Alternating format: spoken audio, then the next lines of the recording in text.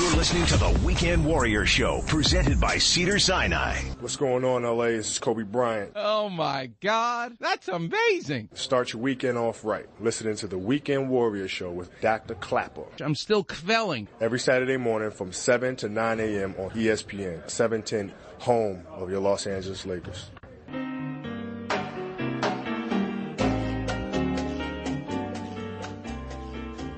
Welcome back, Weekend Warriors. Tito Puente. What a band.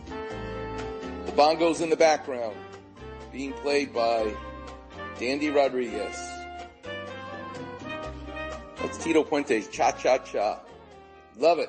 Adoption of the bongo from Cuba by the Puerto Rican community for their salsa music. And nobody did it better.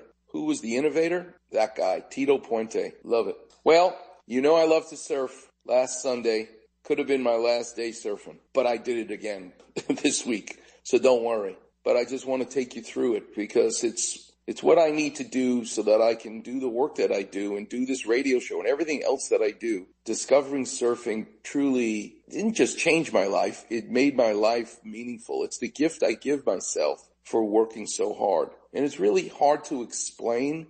You know, is it a metaphor for life? Golf is a metaphor for life because of how unfair life can be. When I was a kid and learned that there was a guy named Prince Charles who got a castle and a princess and everything else, and I'm growing up in Far Rockaway, I realized, how come he got to be Prince Charles and I got to be Robbie Clapper in Far Rockaway? That's when you realize life may not be so fair. So golf, the score in golf is you get the same number for a 300-yard drive as you do making a 2-inch putt. How could that be worth the same on your scorecard? That's not fair. That's life. Well, surfing for me is the same way. Every wave is different. Every wave is a snowflake. No two are the same. The nose of the board is your future. The tail of the board is your past.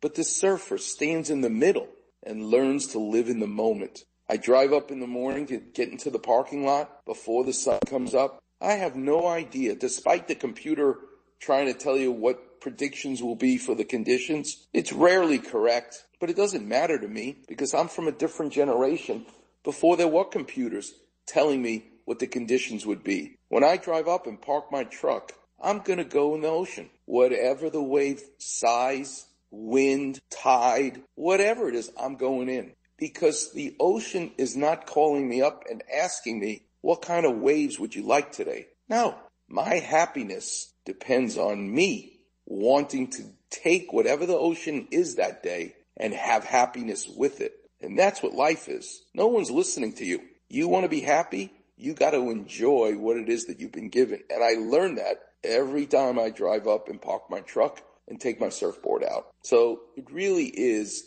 so important to me in my life to teach me patience, to teach me happiness and all the principles that you need to get through your journey in life. Well, last Sunday, I was surfing with my dear friend, Ed, and the two of us were out, and it was a good day. The waves were about the height of my shoulder. Occasionally one would come in that's as tall as my head, which was awesome. We start surfing what they call dawn, first light. The sun really hasn't even come up yet, but I can see just fine. And we sit on the boards and we look at the horizon. You talk about meditation. You know what it's like to just sit there bobbing up and down on the board, looking at the horizon? There's nothing. It's infinity. I'm looking off the end of the globe. You talking about a sphere today and shaving your head. The planet Earth is a giant sphere. It's a giant shaved head. And when I look at the horizon, it just keeps going, right? You try to imagine the wave that is going to come out of nothingness